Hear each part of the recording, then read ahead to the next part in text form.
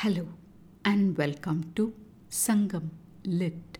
This is Nandini Karki, and in this episode we perceive the portrait of a king's land as depicted in Sangam literary work Purananuru 22, penned about the Chera king Yanigachai Mandirancheral Irumporai by the poet Kurunkoliyur Kilar. The verse is set in the category of Vagaithinai, or a king's victory, and speaks of protection and peace in this king's domain. Tungu kayan vongu nadaya, ural maniyan uyar marupina, pirai nudalan seral nokina, பா அடியான் பனை எருத்தின தேன் சிதைந்த வரை போல மிணிறு ஆர்க்கும் கமல் கடாத்து அயறு சோறும் இருஞ்சென்னிய மைந்து மலிந்த மழக்களிறு கந்து சேர்பு நிலையீ வழங்க பால் நின்று கதிர் சோறும் வான் உறையும் மதி போலும் மாலை வெண்குடை நிழலான் வாழ் மருங்கு இலோர் காப்பு உறங்க அலங்கு சென்னல் கதிர் வேய்ந்த ஆய்கரும்பின் கொடி கூரை சாறு கொண்ட களம் போல வேறு வேறு பொலிவு தோன்ற குற்று ஆனா உலக்கையான் கலிச்சும்மை வியல் ஆங்கன் பொலந்தோட்டு பைந்தும்பை மிசை அலங்கு உளைய பனை போல் செறியி சினமாந்தர் வெறிக்குறவை ஓத நீரின் பெயர்ப்பு பொங்க வாய்க்காவாது பரந்துபட்ட வியன் பாசறை காப்பாள வேந்து தந்த பணி திரையான் சேர்ந்தவர்த்தம் கடும்பு ஆர்த்தும் ஓங்கு கொல்லியோர் அடுபொருண வேள நோக்கின் விரல் வெஞ்சேஐ வாழிய பெரும நின் வரம்பு இல் படைப்பே நிற்பாடிய வயங்கு சென்னா பின்பிறர் இசை நுவலாமை ஓம்பாது ஈயும் ஆற்றல் எம்கோ மாந்தரஞ்சேரல் இரும்பொறை ஓம்பிய நாடே புத்தேள் உலகத்து அற்று எனக் கேட்டு வந்து இனிது கண்டிசின் பெரும முனிவு இலை வேறு புலத்து இருக்கும் தானையோடு சோறுபட நடத்தி நீ துஞ்சாய் மாறே. A long song to celebrate the Sangam king, known for his gaze like that of an elephant. This is the third and final song by this poet about this king. His words can be translated as follows.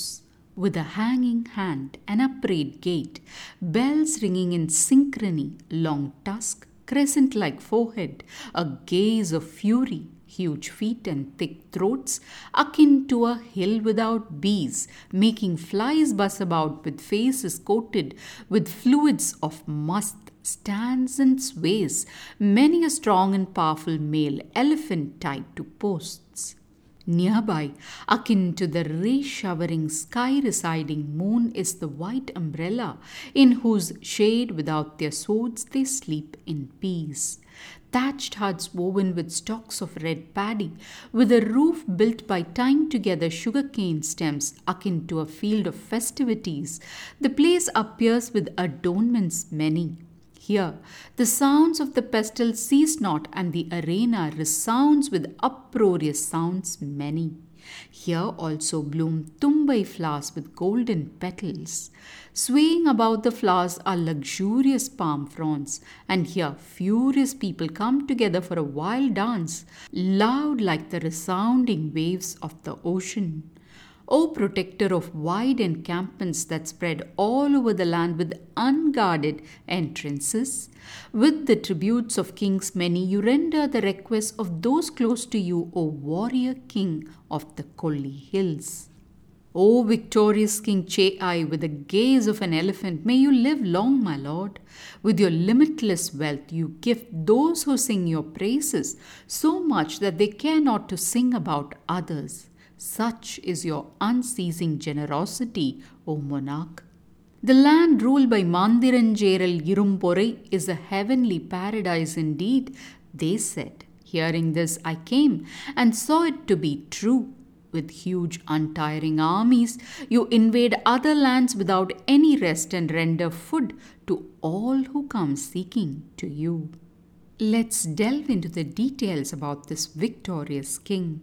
As it's about a king with an elephantine gaze, the poet seems to begin with an etched portrait of battle elephants, talking about their long trunks, proud walks, chiming with bells, a moon-like forehead, and their appearance resembling small hill sands bees.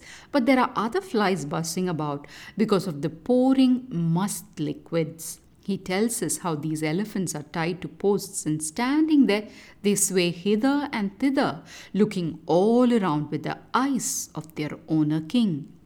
Then the poet moves to the soldiers resting there, no swords nearby, under the shade of a moon-like umbrella. A striking image here is that the soldiers have no swords nearby and seem to be sleeping ever so peacefully, the significance of which we will shortly delve into. From this scene, the poet turns to talk about another place where the sounds of the pestle are ceaselessly heard, no doubt signifying the copious amounts of grains in that land that give no rest to those pounding hands. This town is a scene of festivity, and people come together to perform a victory Kuravai dance and celebrate amidst the fields of tumbai flowers and palm fronds, the poet details. Next, the poet remarks about how the encampments of the king spread everywhere, and yet there are no guards at the entrances. Another subtle remark which has much significance. The poet then delves into the copious amounts of tax money that pour from other kings, which the king showers on those close to him. Calling him the ruler of Kolli Hills, the poet talks about how the king showers so much wealth on those who sing about him that these poets have not the mind or need to sing about any other king. Following this with words, the poet heard about the king from others that his land can be called a heaven on earth. The poet seems to have come there, and now he declares that is true indeed. And he concludes with the words that the king travels to many, many lands with his armies relentlessly, and thereby makes his land prosperous with food and wealth, even as the king seems to sleep not. The interesting elements in this verse are scenes of soldiers sleeping without swords and of encampments having no guards at the entrance. This talks of a land and people who seem to fear no trouble other than the trouble they went looking for. They seem to be sure that no one would attack them, for so complete was the protection of their fierce-eyed king. Even as there's a lot of telling about who the king is in this verse, in these two instances, the poet seems to employ the superior technique of showing without telling, thereby elevating sublimely the reign of this Chera king.